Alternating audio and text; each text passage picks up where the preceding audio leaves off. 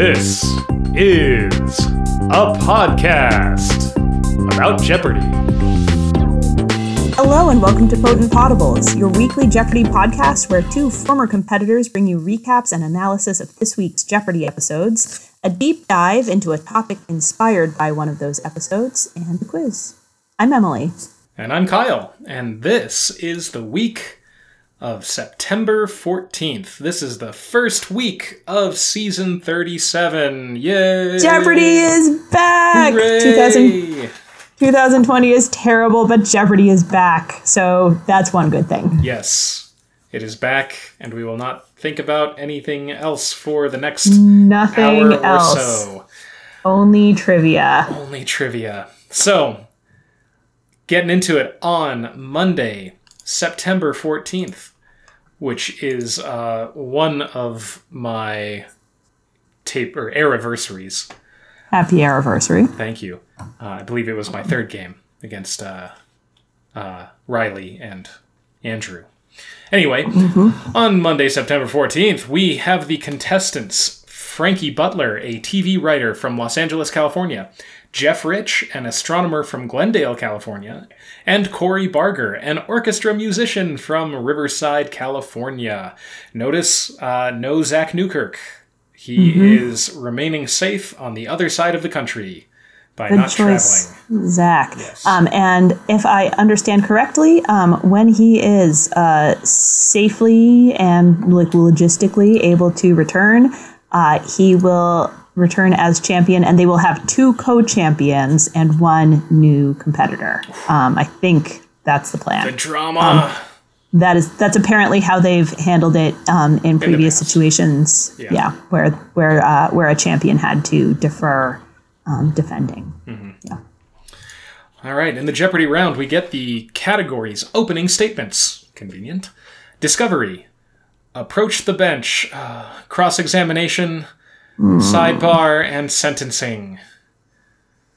And we are recording this very soon after hearing the very sad news about the passing of Ruth Bader Ginsburg. So that will be coloring a lot of our perspective during this recording. Sure will. But anyway, trivia. The trivia. The trivia was here. Only the trivia. Predictably, I liked and did well on the sentencing category. Yeah. And the contestants did pretty well on it. They had a triple stumper on the 800 level. This is the subject at hand. This type of sentence tells the main idea of a paragraph. And Frankie guessed thesis sentence. Corey guessed exposition. Nobody thought of the topic. The topic sentence. Yes, because it's probably been a while since they were in, I don't know, 7th grade English class. Yeah, it's very 7th grade English. Yeah. All right. We find the Daily Double as the 20th pick in the cross-examination category, which also I liked, predictably. It's at the $600 level, and Corey uncovers it. Corey is at $2,000 at this point. Jeff is at $3,400. Frankie at $800. Corey wagers $1,500 and gets the clue. Also known as St. Andrew's Cross, the Crux de Cusata can represent the Roman numeral of this number. And she correctly responds, what is 10? The rest of that category gave him a bit of trouble. We didn't see the $200 clue. $400 clue was a triple stumper. The $800 clue was a triple stumper. But luckily, Frankie got in on the $1,000 clue. Egyptians used the Crux ansata, a cross with a loop on top, better known by this four-letter name. That's an Ankh. So she redeemed him at the bottom there. That's right. And I enjoyed a potent potables-ish category in Sidebar, which was all about cocktail ephemera, I guess. Lemon twists, orgeat syrup, which I've always wondered about how to pronounce that, but I'll follow Alex. He says orgeat, I think. He also says he sure does, and he did a few times this week. So maybe a little less affectation on it, but yeah, we'll see. Yeah, but I keep looking at it and being like, or yeet, knowing that can't be quite right. So, or ja, that sounds good. There was a clue about muddlers in there and a clue about bitters. So that was fun. Yeah. Reminded me I need to spend some time making cocktails so I can learn this stuff better.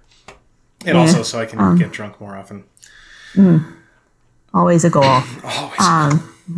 All right. At the end of the Jeopardy round, Corey is at 3,900. Jeff is in the lead with 4,800. Frankie has 2,400, and we get the double Jeopardy categories: President and Accounted For, One Word, Two Meanings, Italian Opera, Roll with the Changes, This American City, and Good PR. PR in quotation marks. Yeah. And I thought pretty early we were going to get into that Italian opera category, but then they left most of them for last. But they did get to all of them eventually. They did, yeah. Daily Double number 2 came in pretty early in the one word, two meanings category. Jeff did really well in this. He found it. It's at the $1,600 level. He wagered 2,000 of his 7,200. Corey was at 4,300 and Frankie at 2,400. And he got the clue. It's a large waterfall or an eye abnormality. And he gets that correct with what is a cataract. I had not heard of the $2,000 clue in that category. It's a 3-letter word for a water sprite of German folklore, or it can mean to put the kibosh on. And that is nix. Jeff got that one. I knew nix as to, to stop or veto, but I didn't know it as the German water sprite. Today I learned. Monday I learned. That's right, yeah. That day. Yes. All right. Daily Double number 3 comes up at the $2,000 level of This American City as the 17th pick. Jeff finds this one as well, and again wagers 2,000. This time he has 17,600 to Corey's 6,300 and Frankie's 4,800. He gets the clue: part of what locals call the Metroplex. This Texas city was founded as an army post in 1849, and he correctly responds, what is Fort Worth? Yeah, so he's up to a really good lead there. Mm-hmm. He gets out to a really, really strong lead, but right at the very end, Corey and Frankie are able to get back up into striking distance to be able to make it a game in final. And the last 3 clues are in the Italian opera category, and Corey got them, getting to show off her classical music chops. I was happy for her, because I could imagine myself in that position and getting really frustrated if I didn't get to those opera clues. Yeah, no, it was good to see her shine there. Yeah.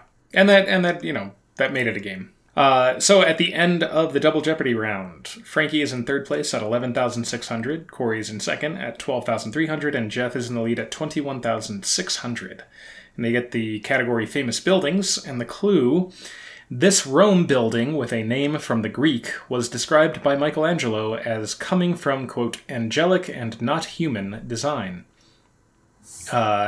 Frankie wagered everything but $50 and said, what is St. Peter's Basilica, but then crossed it out, which I think we've talked about. Like, it's better to put something than nothing, but also show that you know that you're wrong, like kind of save some face sort of thing. Yeah. So that's a tough break. Jeff wrote, I wonder if they would have accepted St. Peter's Basilica if it had been correct. If you write the right answer and then cross it out, but it's still legible, do they take it? I don't know. There's a lot of talk about what they take in Final Jeopardies this week, so who knows? Who knows? Yes, indeed. Corey wagered 11,500 and wrote, what is the Pantheon, which was correct. And Jeff wagered 8,400, which was significantly more than a cover bet, but, whatever. Yeah. And he wrote, what is the Forum, which is incorrect. So Corey is our champion for the first day of season 37. That's right. So that brings us to Tuesday, September 15, where our contestants are Betsy Rice, a test prep tutor from Sherman Oaks, California, Ted Fruchtman, supply chain manager from Los Angeles, California, and Corey Barger, an orchestra musician from Riverside, California, whose one-day cash winnings totaled $23,800. $800. And just saying all those Californias in a row reminded me to mention, if you're not paying attention to this, that they are bringing in only local contestants as a COVID precaution. And at this time, I don't think we explicitly said that, although we sort of alluded. Maybe you did. No, we haven't been explicit. Yeah. So we alluded to that with Zach not returning at this time. But right now it is local contestants only, and they've spread the podiums out, which I thought would be really weird, but I'm doing okay with it. Yeah, I mean, it really isn't a big deal because most of the time it's zoomed in on the contestant anyway. Mm-hmm. Yeah, and I believe Alex is conducting the interviews from kind of across the stage instead of getting kind of up close and personal. Yeah. Anyway, in the Jeopardy category, in the Jeopardy round, we get the categories Know Your Rights, Name the Director, It Comes from Animals, On the Go, Pieces of Eight in quotation marks, and Ken Jennings on Winning Streaks. Yeah, so this is a category with Ken Jennings in his new capacity as consulting producer. Those were fun, although I felt for Ken because I could tell that he had the pretty common feeling of anybody who has been on stage in front of people where they can see your entire body, which is what do you do with your hands? And he wasn't doing weird things with them. It's just the whole time watching him, I was like, he is locked in on keeping those hands still. I can just tell because I've been there plenty of times. I know exactly how he's feeling right now.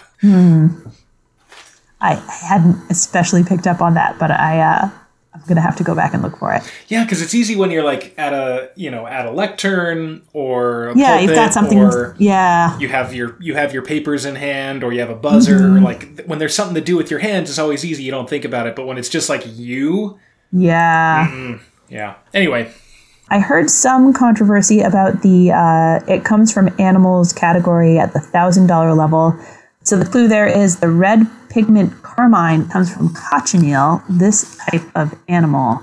Betsy rang in and said, "What is a beetle?" But it is not a type of beetle, it's a parasite. Oh, I see. Okay, yeah. Insect.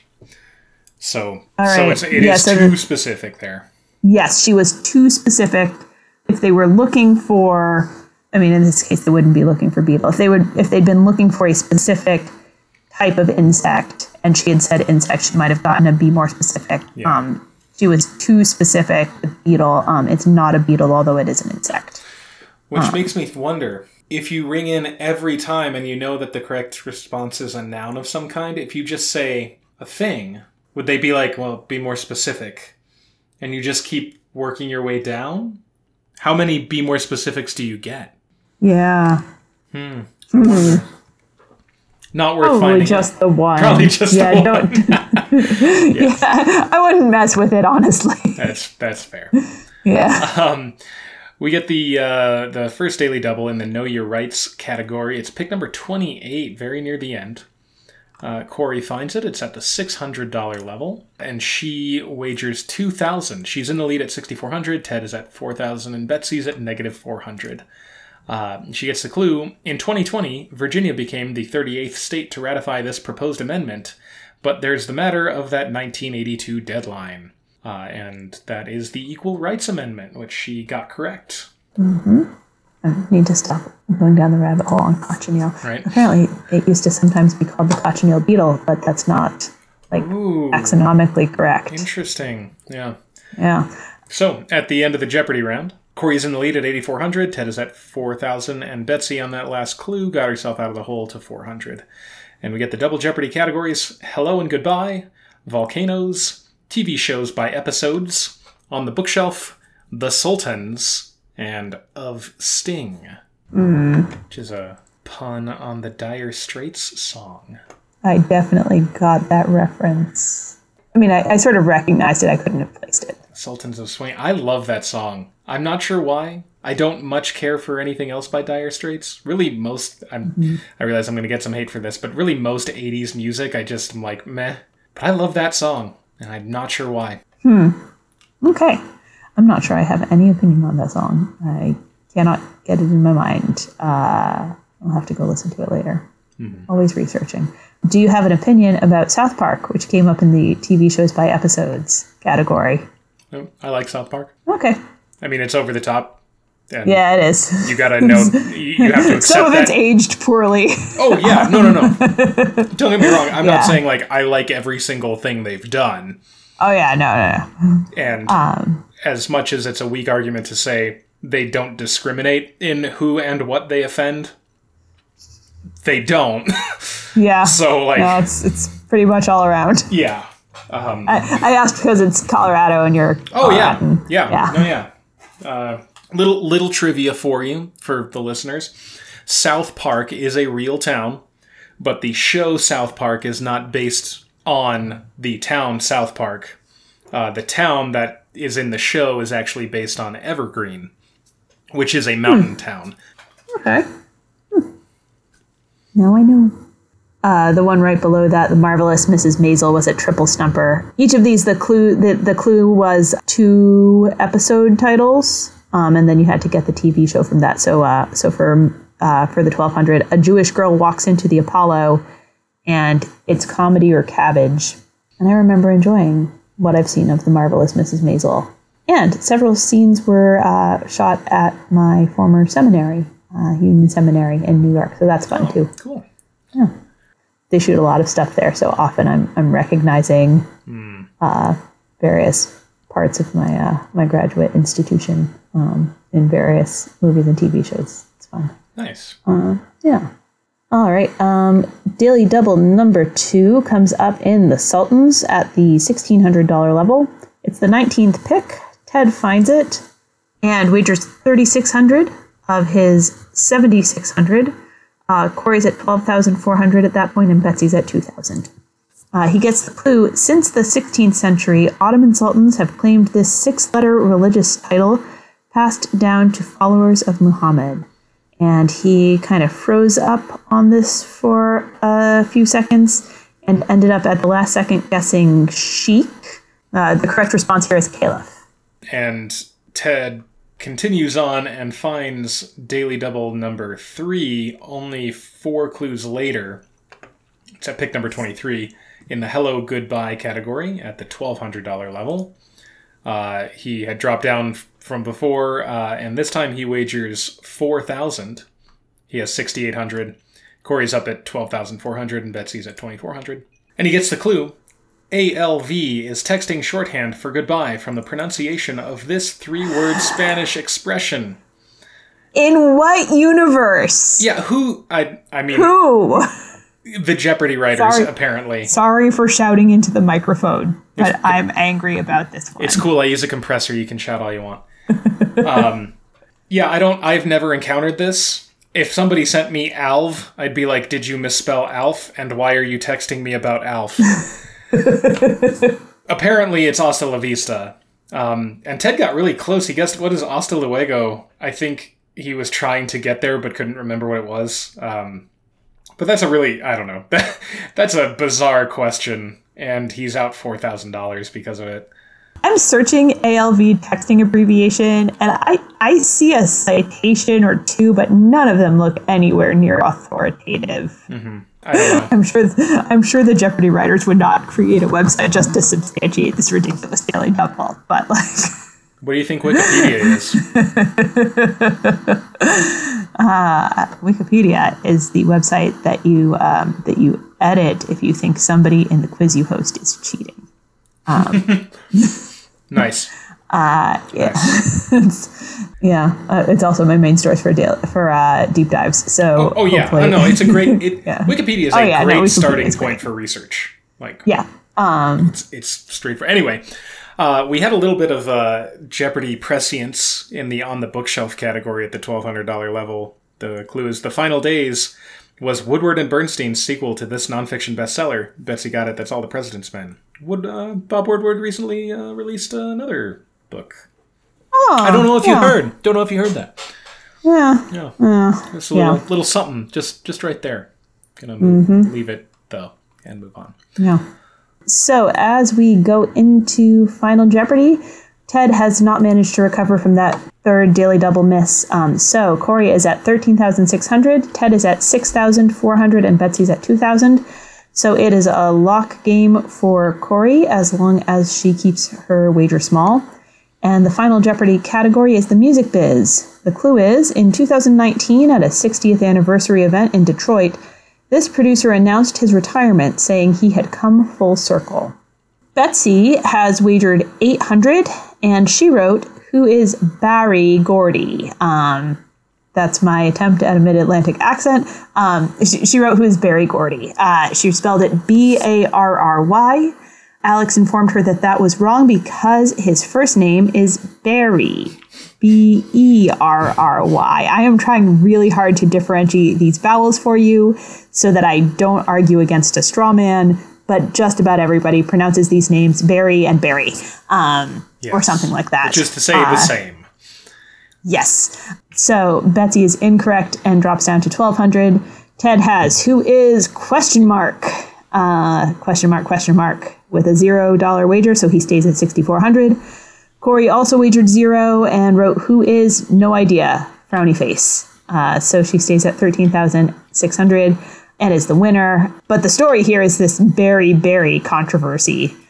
Yeah, I think they should have accepted Barry spelled with an A. I think that is well within the bounds of normal Final Jeopardy rules. Yes. I can understand the argument that Barry is an extant name. It is a different name that already exists. And so in doing so, you have given an incorrect first name. However, and I have this problem a lot, especially like we've talked about in a number of cases when the judges seem to like need prompting, or Alex gives like, asks for more like specificity on things when it shouldn't be. Like the clue very clearly stipulates that the correct response will be an award-winning music producer. And granted, I don't know everything about the music industry, and it's, a cursory internet search that may or may not be correct. But to my knowledge and what I could see, there is no Barry, Barry, Gordy, who is also a music producer, but just doesn't fit the clue. So the parameters of the clue, I think, very clearly make it so that Barry Gordy is acceptable, and if you misspell it a little bit, if it's still phonetic, it's right. It's not like you're naming someone else that could possibly fit the clue. Like when we talk about President Kennedy, it's like, which one? Well, the only one. I don't have to give you the first name because there's only been one. I will always agree with that point. The Jeopardy social media accounts seem to be holding to the idea that Barry with an A and Barry with an E are two separate names, and that somehow that's a distinction. People have brought up cases of accepting Stephen Crane with is it a V instead of a PH? I think it, yeah. And I think there's some kind of like implicit argument that Stephen with a V versus a PH is two spellings of the same name, not two different names. But that's at all. I don't follow that at all. Well, that's like Sarah with or without an H. It's like the Sarahs care about that, and that's not their name. But on Jeopardy, it should be acceptable. If you're writing their mail, if you're addressing mail to them, please, by all means, like definitely spell Barry Gordy correctly if you're sending him a letter. But if you have to produce his name on Jeopardy, a phonetic spelling is supposed to be acceptable. Exactly. I think we were told in the green room, and they, it's a joke to make light of it, but, we were told if you don't know how to spell your Final Jeopardy, just write it phonetically. If the correct response is "What is Jeopardy?" and you spell it Jeopurdee, we will take it, because when you read it out loud, it's pronounced Jeopardy. Right? That's exactly what they tell you. Yes. So maybe the rules changed for season 37. I don't know. Yes. I'm feeling a little salty about this one. Yeah. Fortunately, it was a double lock game.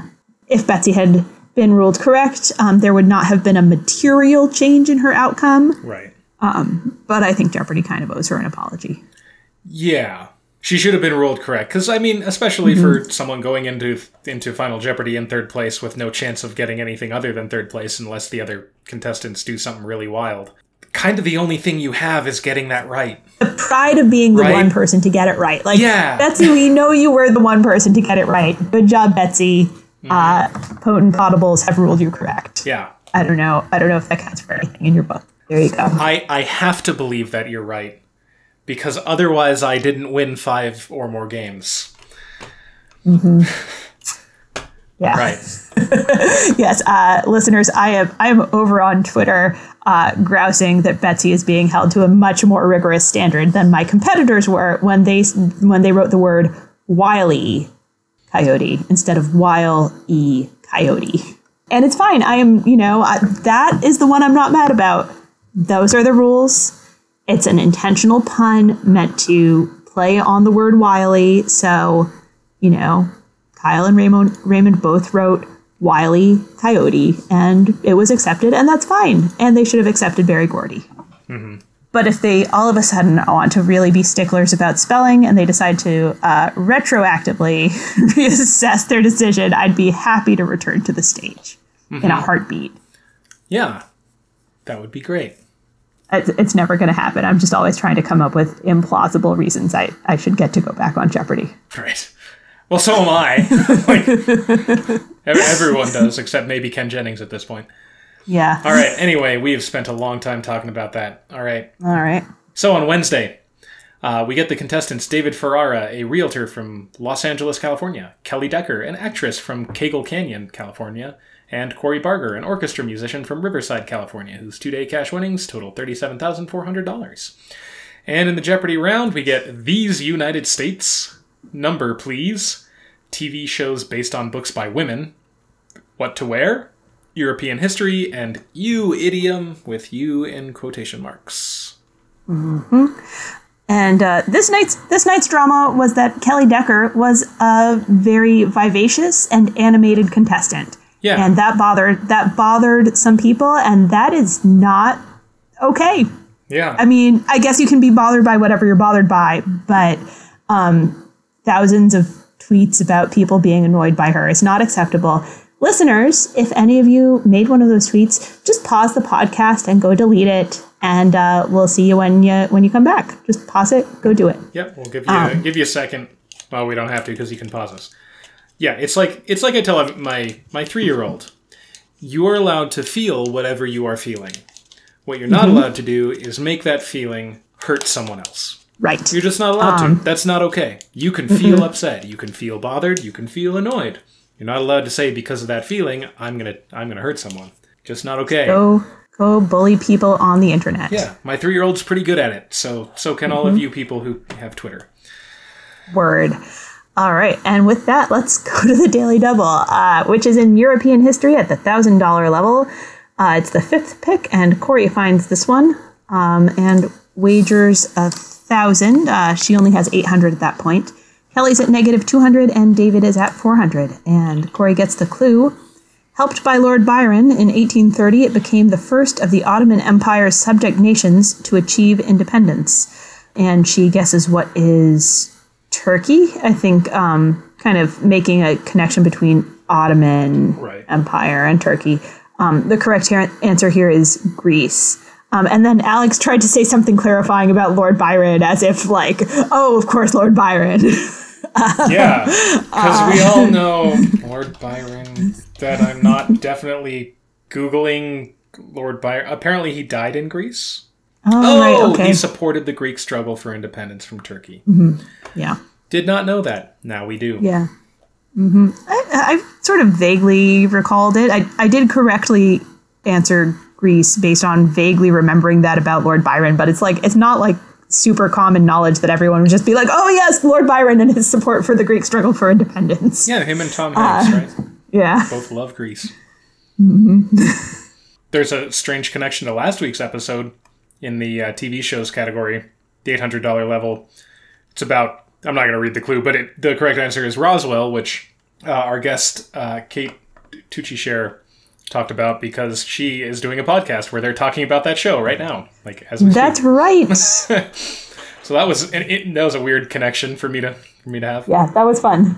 So at the end of the Jeopardy round, David is in the lead with 3,600. Kelly has 2,800. Corey has 1,000, and we get the double Jeopardy categories: summarizing the novel, ACM awards, a burrow burial, 6-letter words, the Navajo, and sand painting. So Daily Double number 2 shows up in the 6-letter words category.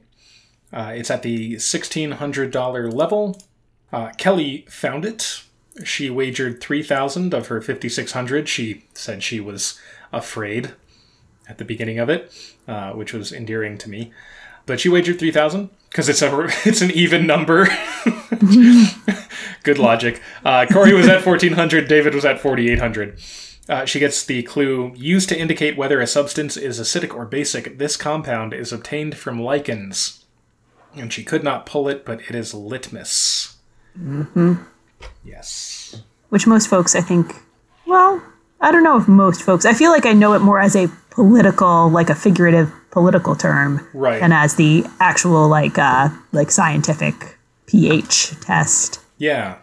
Yeah, you get a little litmus strip and you dip it in the solution and it turns pink or blue or...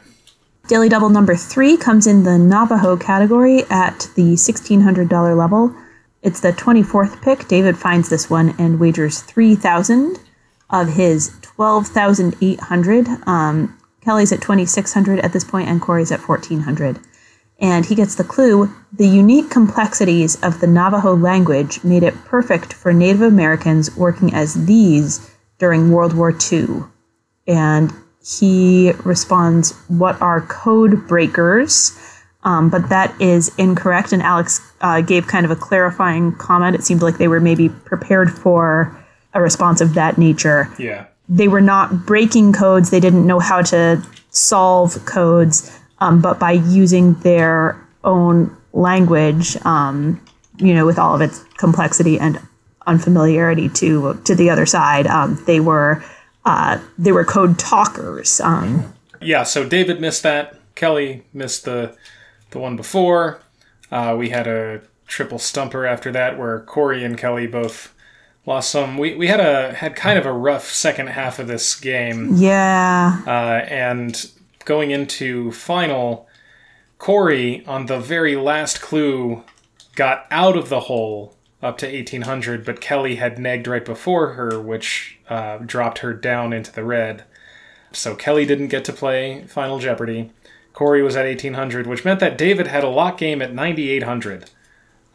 It was a rough end to that round. They get the category 19th Century Americans, and the clue is obituaries called this man who died in 1820, a celebrated colonel, the first settler in Kentucky, and a man who delighted in perils and battle. Corey got it correct. She put who is Daniel Boone, and Alex, oh man, that really put her on the spot with what was the other thought that you had? And she was like, I don't know. Davy Crockett. And he was like, yup, that would be the second one. It's like, but it's wrong. What are you doing, Alex? Now give me a wrong answer. Right, exactly. Come up with a wrong answer right now. What's the most common wrong answer right now, Corey? Exactly. Are you worried about the fact that you are not winning again? Let me distract you with asking you something wildly off the cuff. David got it incorrect, though. He crossed off Daniel Boone and wrote Davy Crockett. So he lost 48-23, and he was still the champion with a total of 4,977. Mm-hmm. But a win is a win. A win is a win. And 5,000 is nothing to sneeze at. No. I mean, if they're handing it out, I'll take some.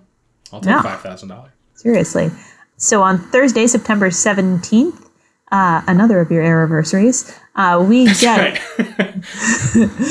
Beth Gunter, an attorney from Los Angeles, California, Joe Velasco, a student from La Mirada, California, and David Ferrara, a realtor from Los Angeles, California, whose one-day cash winnings total 4,977.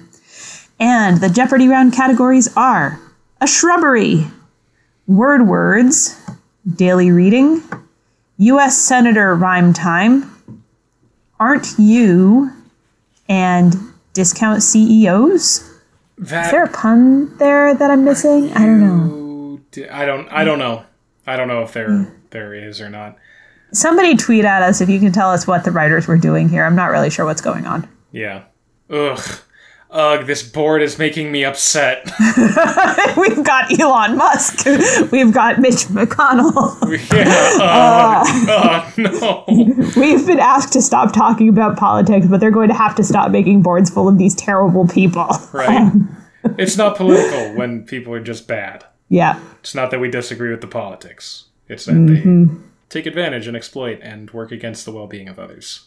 Yeah. Anyway, cool. I'll just go straight to the Daily Double because I want to stop looking at these. So the Daily Double shows up in the Discount CEOs category. It's at the $800 level. Beth finds it. She wagers $2,000 of her $2,600. David's at $4,000. Joe's at $3,000. So it's fairly close. It's pick number 23, getting on in the round. She gets the clue. Jack Dorsey, CEO of this credit card processing giant, gets a $2.75 yearly salary, 2.75 being the percentage charged per swipe. And she got that right. That is Square. There was also a picture of him holding it. Mm-hmm. So if you've ever seen it. Yeah, if you've ever interacted with one of those little Square swipey devices. Yeah. That's how I got it. That one's pretty cool. I think that is that kind of technology is great for small business. Mm-hmm. Yeah, I enjoyed the aren't you category, especially because some of these people I have a difficult time distinguishing from each other. So it was vindicating to just have it be trivia that people can't tell Jesse Eisenberg and Michael Cera apart because I could not. Right? I mean, I can, but I also get it. It's pretty funny. Yeah. So at the end of the Jeopardy round, Beth is in the lead at 7,400, David is in second at 5,000, and Joe is in third at 4,200.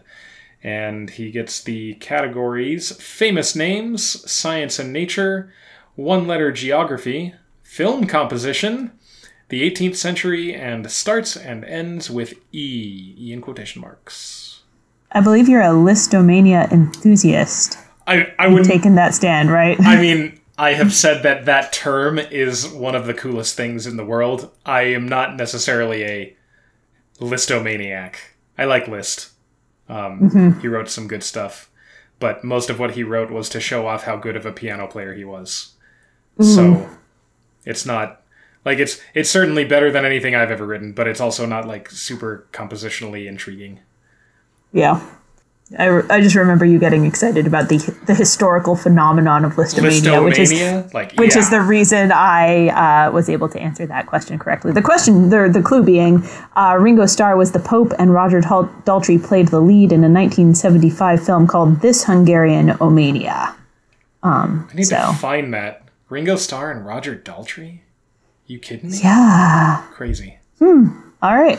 I'll add that one to the list. Speaking of the film composition category, that's where we find Daily Double number 2 as the 6th pick at the $1,200 level. David finds this one, and he makes it a true Daily Double with 7,400. He seems pretty confident in the composer category. Gutsy, yes. Beth is also at 7,400. Joe is at 5,400. He gets the clue. 1938 and 1972 films, both called The Great Waltz, focus on this composer, and he guesses who is Schubert. Unfortunately, the correct response here is Johann Strauss. Yeah, he fired off Schubert right away. He was nodding, he was pretty sure he knew it. Maybe he just swapped their names in his mind. Yeah. Yeah, dropped down to 0. Yeah, he recovered some over the course of the game, but that was a pretty rough moment. Yeah, 7,400 is a lot to have to make up. We find Daily Double number 3 in the Science and Nature category. At the $800 level, Joe finds this one, and he wagers 2,000 of his 6,200. David's at 4,000, and Beth is at 7,800. He gets the clue. Aside from the sun and the moon, this is the brightest natural object in the night sky. And he takes all of his time and guesses Venus, and that is correct. Yeah. I thought the clue at the $1,600 level of that category was a little bit tricky to frame the response. Studying flares and the corona, in 2019, UK astronomers determined that this field is 10 times stronger than previously thought. that was a triple stumper. And I was at home saying, like, the sun's field, I think I landed on the sun's electromagnetic field, which I think would have been, right? Hopefully Electra doesn't change. Yeah, I don't know if it would or not. Invalidate it. But yeah, I think a little tricky to kind of frame your response correctly for that. Yeah. At the end of the double Jeopardy round, Joe is in the lead with 14,600, with Beth trailing just $400 behind with 14,200. David has 7,600, so he is not out of contention, especially with those two so close. And they get the final Jeopardy category, 20th Century Artists. And the clue is Los Tres Grandes were José Clemente Orozco, David Alfaro Siqueiros, and him. As we're going to reveal the responses, Alex notes perhaps the best known of those three great mural painters. David has wagered everything, 7,600, and has the correct response, who is Diego Rivera. Who we learned last week has a really, really, really long last name. Really long, but Diego Rivera is sufficient. Yes. Thankfully. Beth has wagered 12,999, which is not the best move strategically. I think a small wager here to cover the possibility of an all-in from David, which in fact he did do an all-in, and we've seen him do an all-in in this game previously in the Daily Double. So a wager big enough to cover that would be wise. But she goes really big here with 12,999. She had written down who is Diego Rivera and then crossed it out and put Picasso. Oof. Yeah, and Alex even warned at the top of the show about how David had done that the previous day. Like, don't, go with your gut. Go with your first thought. Yeah. So she drops down to 1,201. Joe has responded, who is Rivera, wagering 5,500, which brings him up to 20,100, which makes him the winner for today. That is right. And so that brings us to Friday, September 18th, when we have the contestants Herman Wilkins, a filmmaker from Los Angeles, California, Sarah Twilley, a music teacher from Seal Beach, California, and Joe Velasco, a student from La Mirada, California, whose one-day cash winnings total $20,100.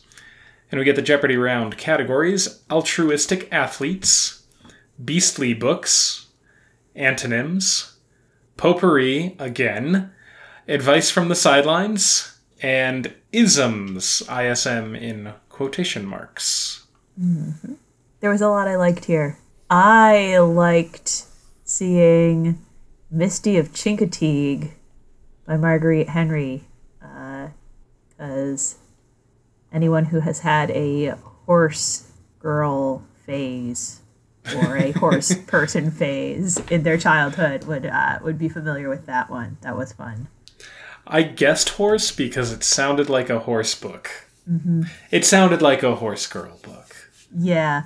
And you could get to it even if you're not familiar with so first of all, Marguerite Henry just writes horse books. That's all she writes. So if you recognize the author or the title of the work, you can get it. Chincoteague also has, I believe, like wild horses. So if you're familiar with it, like geographically, you could get it that way. Okay. Yeah. Neither of those things were familiar to me. The altruistic athletes, personally, I thought it ran a bit easy, but I realized, you know what you know and you don't know what you don't know. The contestants got 3. They missed the $600 clue. This number 24 driver is taking the fight to childhood cancer, not only in the U.S., but in Rwanda. That's Jeff Gordon. That's Jeff Gordon. The only thing you can know that is that he's number 24, because I have no idea what connects him to Rwanda other than just simply the fact that he chose Rwanda to do some charitable work in. Mm-hmm. I was pleased with myself for knowing that one. I don't know a whole lot of NASCAR drivers, but Jeff Gordon is one of the few with whom I'm familiar. I could also see that being a little tricky because he has been retired for a while, so he's not the 24 driver anymore. Yeah. Let me correct myself about Chincoteague. They are Chincoteague ponies, but they live in a feral condition on Assateague Island nearby. So that was close. Yeah. Dodged some major Twitter bullets there. Yeah. correcting I want that. the horse Oh, girls man. coming for me. Yeah. And then back in the athletes category at the $1,000 level, another triple stumper was Muhammad Ali opened a youth center that teaches confidence and respect in this hometown of his, and that's Louisville. That I feel like that's just for like American cities trivia. Like Louisville has the Kentucky Derby, and it's a home to Muhammad Ali. Like it's just a thing. Like they have a Muhammad Ali statue. I learned that in Learned League this season. Oh yeah. Yep. Yeah. Came up in Learned League just now. That was recent. Yep. Yeah. We get Daily Double number 1 in the isms category at the $400 level. Joe finds it and makes it a true $1,000. I thought he was fun. It's a true daily double with $1,000. Sarah was at 800 at this point, and Herman was at 400.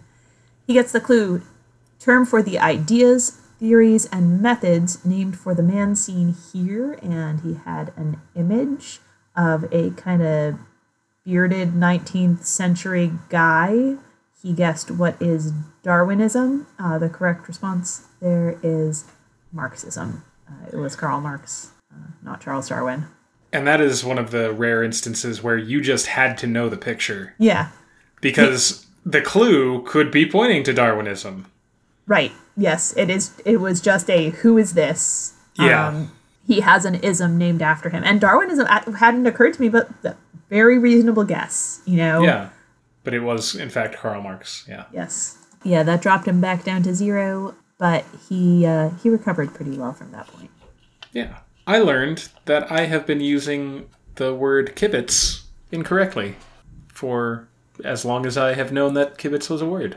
The advice from the sidelines category at the $800 level: this 6-letter word means to comment as a spectator, such as when watching a card game. And that is apparently kibitz. I always thought it was just to, make conversation. Huh. I'm not sure I had a definition in my head for it. I knew it was a word, but I hadn't quite narrowed down exactly what I thought the definition was. So I learned also. Mm-hmm. Yeah. All right. So at the end of the Jeopardy round, Sarah is in the lead at 4,600. Joe has 4,200, and Herman is at 1,600. And we get the double Jeopardy categories: places of substance, movies' last lines, the apostles, words and phrases, Bo Jack, and Norsemen. That's funny. I got that one. Yes. So did the laugh track that they played. Yes. Ugh. I hate laugh tracks. Mm-hmm. Yeah. Was the studio completely empty? I don't actually know. There were a few reactions that sounded as if maybe 1 or 2 audience members per contestant had been allowed in or something like that. Like there were things that didn't sound totally canned. Oh, maybe. I don't know. Yeah. I'm pretty sure the laugh track was a laugh track with I think there was a response to a correct answer or a daily double that didn't seem generic to me, Nice. I don't know. I don't know. Maybe somebody will let us know. Maybe. Yeah. We got another Learned League reference in the very first pick of the round. It's the $400 clue in Norseman. The clue is, unlike Hagar's, the first complete Viking helmet ever found lacks these, largely an invention of a 19th century Wagner opera designer. And those are horns. Mm-hmm. Viking helmets did not have horns. Mm-hmm. Yeah, a lot. I feel like there's been a lot of Learned League connections recently, although maybe it's just that if you play enough trivia, eventually everything crosses over. Yep. Do you want to talk about the apostles? Oh, I wasn't actually sure how they would do 5 questions about the apostles, but they did a nice job. We started with Doubting Thomas. I thought that was a good $400 clue. And then the $800 clue talked about the lottery they had to replace Judas as a 12th apostle. 12 is the number, is a number of completion. There actually, there's more than one number of, 7 also. But 12 corresponds with the 12 tribes of Israel, so it's symbolic. Would have been important to them to be 12 instead of 11. So yeah, they cast lots, I believe, to choose a 12th apostle, which it's interesting when you think about it, how often in the Bible they use like lots or like other kind of elements of chance to try and discern the divine will. Yeah. Yeah. Contemporary Christians often are sort of hesitant to use that kind of thing. Sure. It's all over the Bible, which is interesting. We got Paul again. We've talked about him. And yeah, no, it was a good category. Progressed to more difficult. 2 apostles with the same name was a triple stumper at the 1600. That's James. There are 2 Jameses. And yeah, I don't know. I don't know what else to say about the apostles. But yeah, no, it was a good category, I thought. Yeah. We get Daily Double number 2 in the Movie's Last Lines category at the $1,600 level. Herman finds it, and he bets it all, $3,200. He is behind Joe's $4,200 and Sarah's $9,000. Sarah got off to a pretty good start in the Double Jeopardy round. So he wagers $3,200, and he gets the clue, Barnard Hughes. Quote, "One thing about living in Santa Carla I could never stomach. All the damn vampires." And that is from The Lost Boys, which I have no idea. But Herman got it right. Yeah, I've heard of The Lost Boys, but I couldn't. I haven't seen the movie. I couldn't pull that one. Yeah, I had no idea. We find Daily Double number 3 at the $1,600 level of words and phrases. It is pick number 22. Joe finds it after getting the $2,000 right with Uncanny Valley. We had that one in our Trivial Pursuit episode. We did. That has stuck with me for since then. It's a good term. So Joe finds this one and wagers $2,500 of his $7,800. Sarah's at $11,800 at this point, and Herman is at $10,400. This would have been a good time to make a bigger move and get that lead. $2,500 is going to, if he's correct, take him up into a close third place instead of a more distant third place. Right. But if he misses it, that's going to still set him back. And I think he's nervous to drop too low. But yeah, with only 8 clues left on the board, dropping to 5,000 is going to be tough to recover from. Anyway, he gets the clue. Originally a sci-fi term for a trainee astronaut, this 2-word term now describes someone not in touch with reality. And he correctly responds, what is a space cadet? It had honestly never occurred to me that it originally had a meaning. Yeah. Other than somebody, daydreaming their way through their activities and, right. Whatever. Or just, a generic 3-year-old, right? Yes. Yeah. Yeah. So, at the end of the Double Jeopardy round, Herman is at $9,200, Joe is at $9,900, and Sarah is at $13,800. And they get the category English Poets. My favorite. Woohoo! And the clue, an 1816 poem by him says, quote, "That with music loud and long, I would build that dome in air, that sunny dome." And Herman bet 4601 to get $1 ahead of Sarah. And he wrote, "Who is Lord Byron?" That is incorrect. Mm-hmm. Joe wagered 5,000. I don't know if he just didn't want to do any math or something. He also guessed who is Byron. Both of those are incorrect. So they both dropped out. And Sarah got it correct. She wagered 6,001 with who is Coleridge. Samuel Taylor Coleridge. Mm-hmm. I knew that this was Xanadu. Nice. And I could not remember if it was Tennyson or Coleridge. So I do not know what I would have written down. Yeah. I do not know. I ended up going with Coleridge on the hope that it was Xanadu. I made the dome connection because I've read Xanadu for a class once upon a time. But I just was not confident enough that there wasn't some other dome I should be thinking of. But right. I guess was right, as was Sarah's. She seemed surprised and pleased. Yeah. And, we have a music teacher as the returning champion on Monday. Very nice. Feels good. Yeah. Maybe eventually we'll get enough to have a music teachers only invite tournament. Or something. They can have it right after the clergy tournament. Yeah. And the top Coriat second placers tournament. And that's the one. We're and just always... should have been accepted for misspellings. Yeah. Right? Yeah. Okay, all right. Yes, I'm grasping at straws. No, wishing I could those get are back on Jeopardy. I'm not criticizing. Those are all valid options. I think they should do all of them. Because now that I've been on the show, I don't care about seeing new people. I just want to go back on over and over again. Just kidding. I like seeing new people. Yeah. It's fun seeing new people. It is not lost on me that every time they bring back former contestants instead of having new shows, like that is, 10 new contestants per week that are not getting their shot in that season. But I really want to go back on. I know, right? Yeah. Yeah. I don't know if that ever goes away. Yeah. I mean, I guess it does if you become the greatest of all time, because... Yeah. Anyway. But that hasn't happened to most of us. All right, so... Ooh, it's been a while since we've gotten to this point. And guess what? Things still aren't good. They're not great, no. So... They're pretty bad, honestly. Yeah. So once again, we encourage you to find something to give financially or give of your time or your advocacy.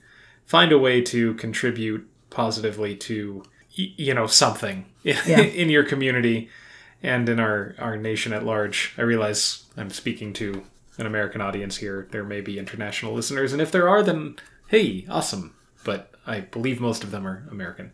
Yeah, for the most part.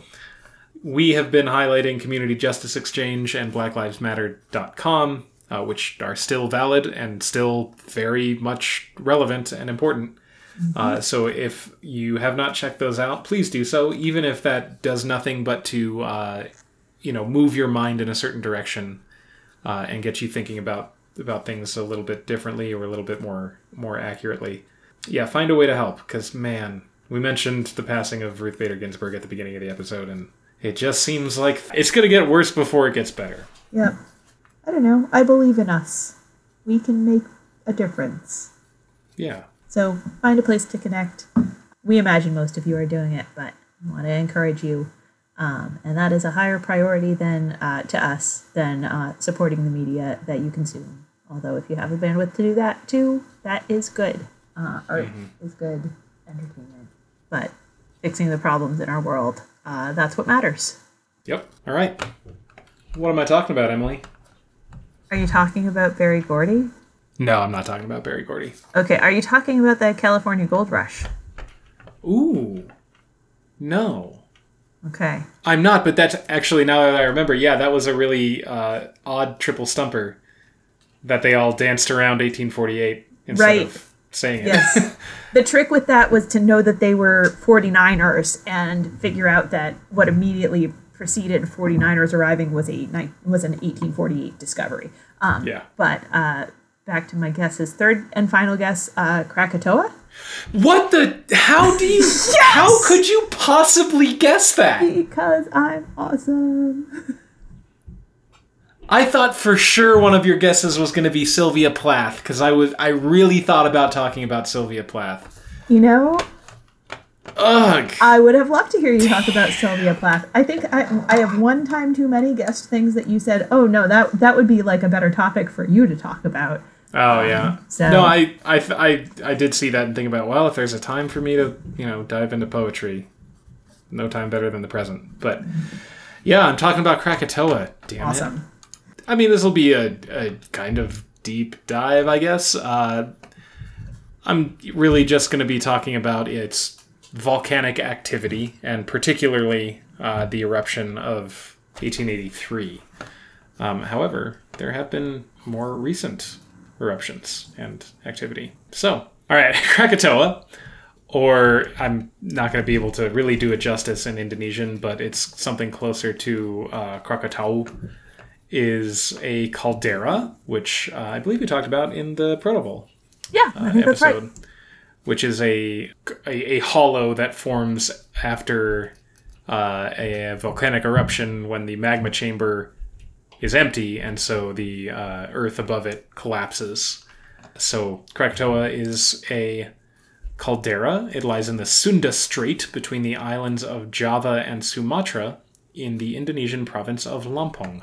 And it's part of a volcanic island group comprising 4 islands, which is the Krakatoa archipelago, 2 of which, Long and Verliton, are remnants of a previous volcanic edifice destroyed in eruptions way long before 1883.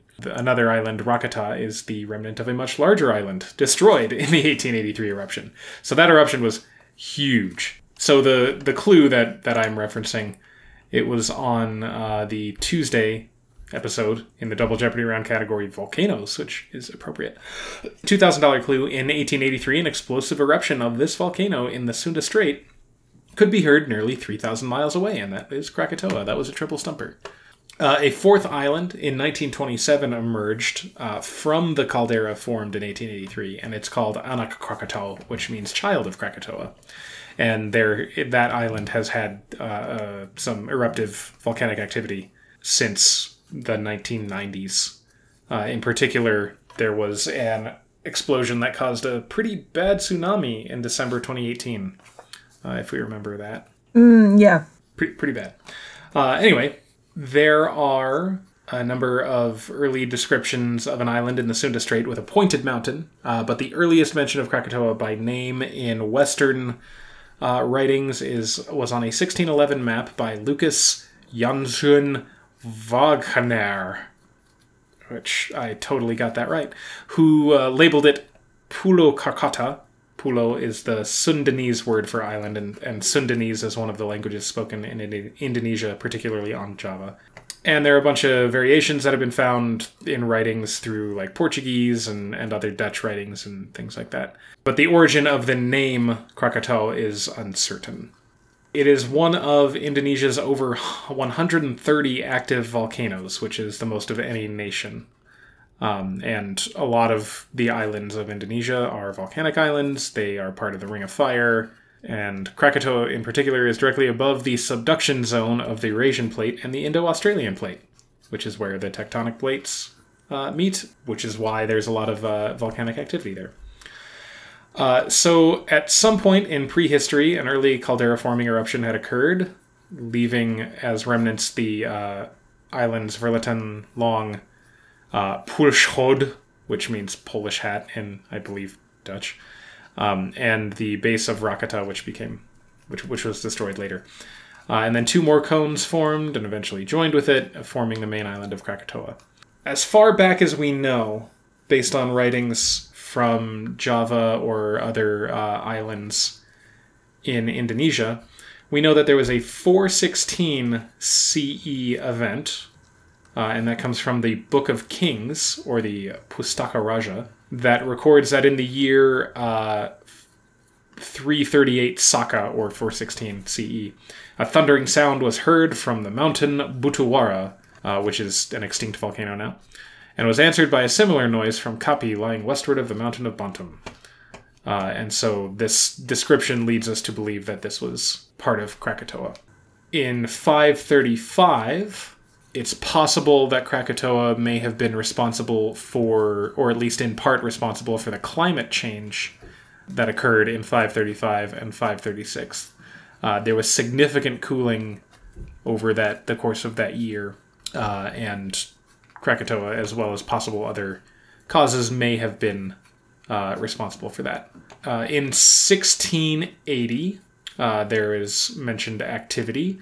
From the writings in 1681, Johann Wilhelm Vogel, a Dutch mining engineer in Sumatra, was on his way to what is now Jakarta, but at the time was called Batavia, so there's some trivia for you there. Jakarta, capital of Indonesia, when it was a Dutch colony, was called Batavia. He passed through the Sunda Strait, and he wrote that, "I saw with amazement that the island of Krakatoa, on my first trip to Sumatra, completely green and healthy with trees, lay completely burnt and barren in front of our eyes, and that at 4 locations was throwing up large chunks of fire. And when I asked the ship's captain when the aforementioned island had erupted, he told me that this had happened in May 1680. He showed me a piece of pumice as big as his fist. So that was in 1680. In 1780, February 1780, the crews of the HMS Resolution and HMS Discovery, on their way home after Captain Cook's death in Hawaii, stopped for a few days on Krakatoa. They found fresh water and a hot spring on the island, but there was no activity at that time. And then Americans visited later after the establishment of the United States in the 1830s, and they report things like large flocks of parrots, monkeys in great variety. So after each eruption, volcanic soil is fairly fertile, and the island would recover pretty quickly. And the Dutch set up a naval station there back in the 17th century, as well as a pepper plantation and a penal colony. So those are all cool things. However, all of these things were utterly annihilated in 1883.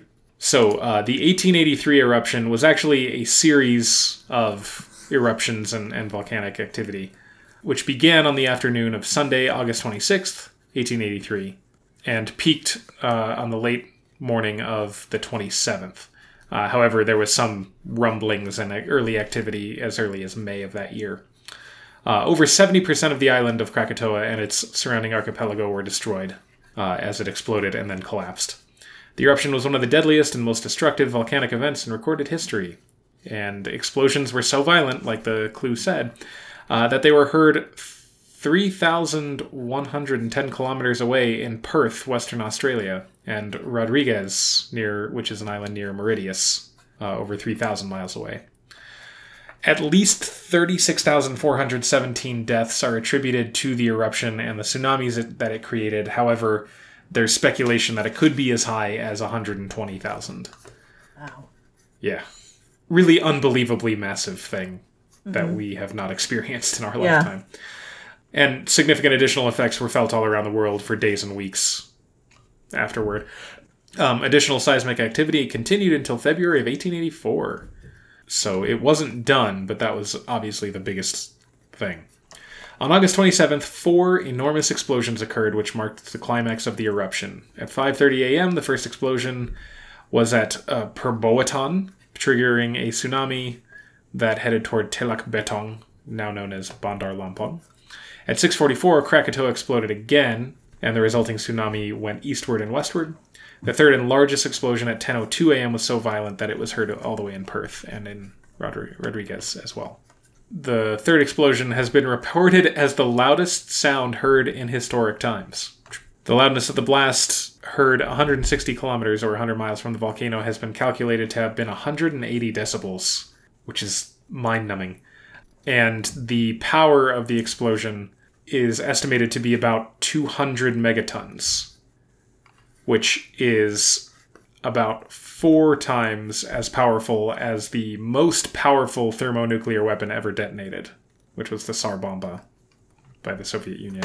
And at 10:41, a landslide tore off half of Rakata volcano, along with the rest of the island to the north of Rakata, causing the final explosion. Yeah. So it released a pressure wave, obviously a massive explosion of that. It was recorded on barographs all over the world. Several of them recorded the wave 7 times over the course of 5 days. 4 times with the wave traveling away from the volcano to its antipodal point, 3 times traveling back to the volcano. So that says that the wave rounded the globe 3.5 times. Wow.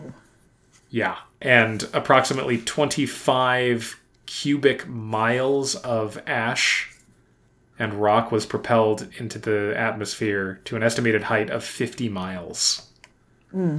After the explosions, the eruptions diminished quite rapidly and Krakatoa went silent for a long time.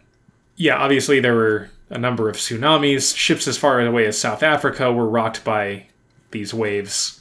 And it said that the bodies of victims were found floating in the ocean for months after the event. There are stories of even up to a year later, charred human remains on top of volcanic rock floating to the African coast.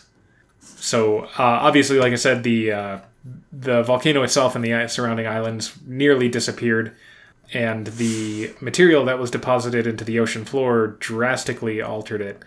There was a ton of volcanic rock and other materials, as well as a lot of the more noxious gases and things that come through volcanic vents. But volcanic ash continues to be a significant part of the geological composition of the islands surrounding Krakatoa and Java. It also clearly affected the global climate. Yeah, the following year, the average northern hemisphere summer temperatures fell by 0.72 degrees Fahrenheit, or nearly half a degree Celsius. And record rainfall hit Southern California during that year, and that has been attributed to the Krakatoa eruption, causing more clouds, more precipitation. Yeah. It also injected an unusually large amount of, like I mentioned, sulfur dioxide into the stratosphere, which led to a global increase in sulfuric acid concentrations in cirrus clouds, which led to more incoming light being reflected from the sun than usual, and cooled the entire planet until the sulfur fell to the ground as acid rain. Huh. Which is interesting. So if we want to stop global warming, we just got to put a bunch of sulfur dioxide in the sky.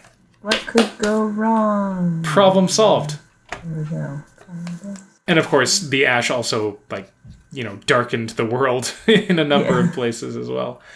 So that's the 1883 eruption, and that's really what you probably need to know about Krakatoa, about the eruption itself. And but like I mentioned, there have been recent activity like December 2018.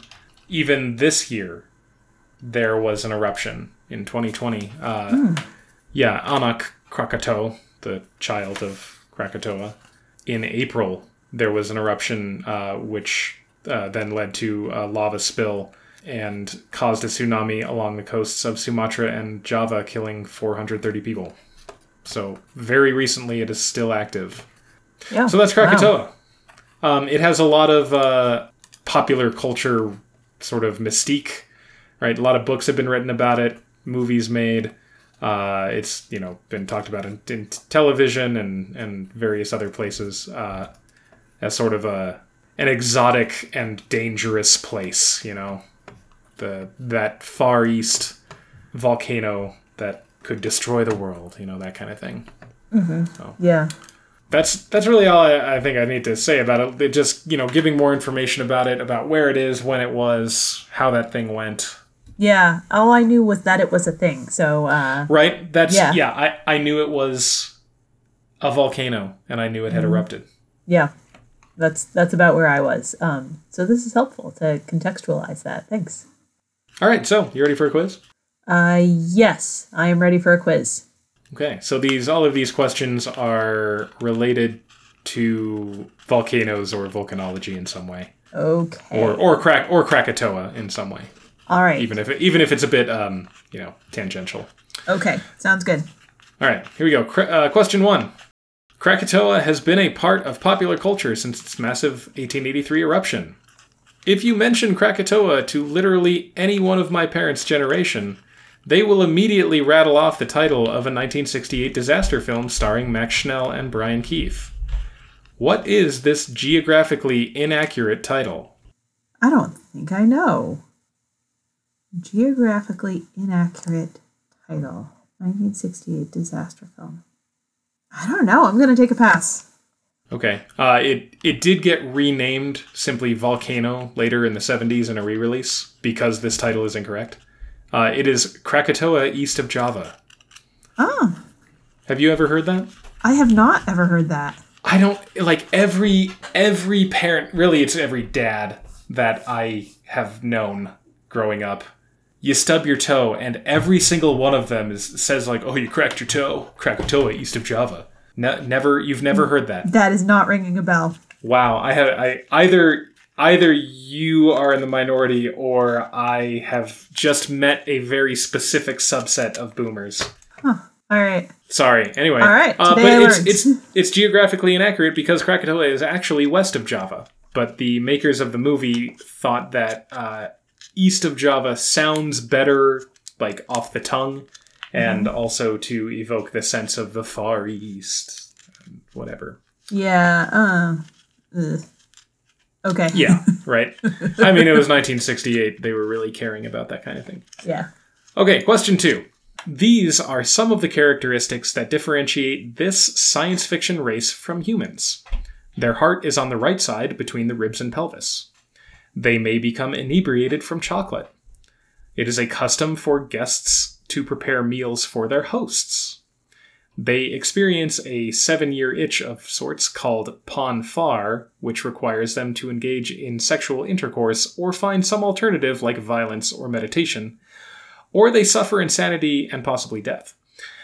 They can meld minds with another sentient being. What race is this, whose salute has become the most recognizable symbol of the intellectual property that it comes from?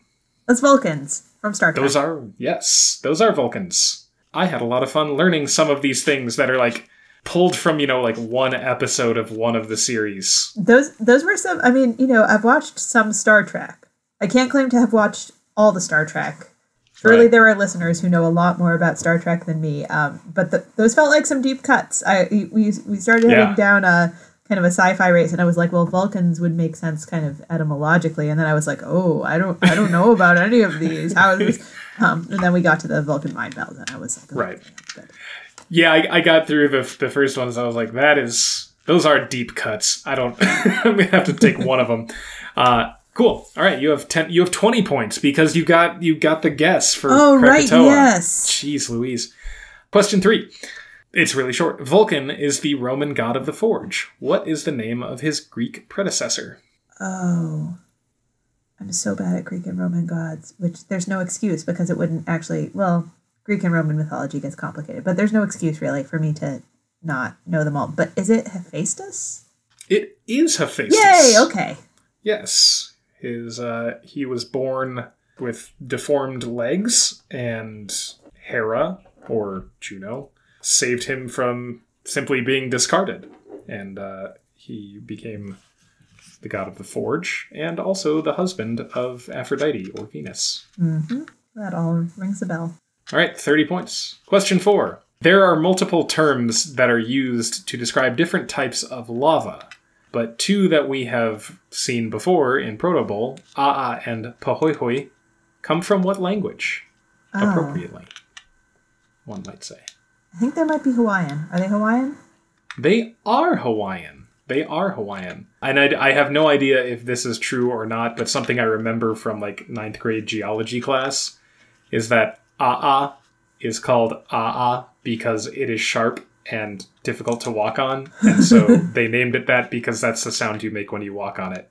I don't know if that's true. That might be actually super racist. I don't know. Sounds like a false etymology to me, but I don't actually have any information about that. So right. I don't know. Your skepticism. But that did make it stick in my head as remembering what that is. So at least it's a mnemonic device, even if it is, factually incorrect. Yeah. All right, you're up to 40 points. All right. Question 5. This is a history question. Indonesia is home to Krakatoa and Mount Tambora, which are the 2 most deadly volcanic eruptions in recorded history. Krakatoa is approximately 36,000, but could be much higher.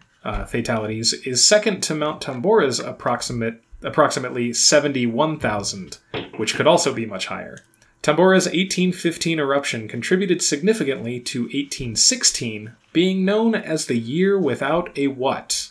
It was also called the Poverty Year and 1800 and froze to death. Oh. Was it the year without a summer? It is the year without a summer. Nice job. So, thank you. Yeah, we talked about how Krakatoa affected the global climate. Mount Tambora, in combination with other things, very strongly affected the global climate, and it caused a famine in Northern Europe. Mm-hmm. Okay, you have 50 points. All right. And the final category is art. Art. I'm not sure where you're heading with that. I don't know. I'm not sure if I trust myself so much on this one. I'm going to go all in. Yes. Yeah. Never the wrong call. Sometimes except when it is. It's the wrong call. Sometimes it is. That's like the thesis statement of this podcast. Right. Whatever, I don't listen to us. What are you talking about? All right, here it is. As previously mentioned, Krakatoa's eruption severely affected the atmosphere of the entire world. In fact, in 2004, an article in Sky and Telescope magazine suggested that the blood-red sky shown in this famous painting depicts the color of the sky over Norway after the eruption. Oh. I'm going to guess the Scream. And you're going to be correct. Yes! Yeah, so, there is a group of astronomers and, like, art critics and, historians and whoever kind of collaborated on this article and this research to come to the conclusion that the red sky in the background in the Scream is not simply an expressionist like technique, but it's actually a depiction of the red sky caused by the eruption of Krakatoa. Yeah. Oh, that's fascinating. Yeah. Huh. Super cool. Anyway, you have 100 points again. That was a very fun quiz. I'm glad it was. And here we are. Congratulations. Yes. Congratulations. That is awesome. You are, I think, pretty firmly ensconced at the top of the leaderboard for our quiz. It's because I keep writing you really hard quizzes. Or I just don't know as much. That could very well be it. That's my suspicion anyway. We hope you had fun, listeners, as well. We hope you enjoyed it. It is always nice to be able to share this with you and, talk about Jeopardy! It's back! It's back! It's back! I'm so glad Jeopardy is back. Yeah. It was really nice this week to be able to get back into that routine. So thank you for listening. And if you wouldn't mind, go ahead and subscribe and rate or review on your podcast app of choice. And you can check out our Patreon. It's patreon.com/potentpotables if you wish. Or, once again, we encourage you to find a way to contribute to your community. Mm-hmm. You can tell your friends about us, regardless of your interest or ability, to subscribe to our Patreon and maybe help us find some more listeners, some more Jeopardy fans to talk about Jeopardy with /2. You and they can find us on social media. We're on Facebook at Potent Potables. We are on Twitter at Potent Potables1. I'm also over on my personal account fighting about the pronunciation of berry constantly. Ask me how much time I've spent on that this week. Our email address is potentpotablescast@gmail.com, and you can find us on the internet at www.potentpod.com. If you don't put the www, you don't get to us. I don't really know why. You need the www for us. Who knows? Interesting. Yes. Also, for me, at least, if you Google Potent Potables, we are the first hit. Yes. Just don't correctly spell potables or potables, right? Yeah. Anyway, we will be back next week with another week of new Jeopardies. Mm-hmm. And we don't know what they're going to be because they're not reruns anymore. Hooray! Yay! Yay! So until then, may your minds be quick and your buzzers be quicker.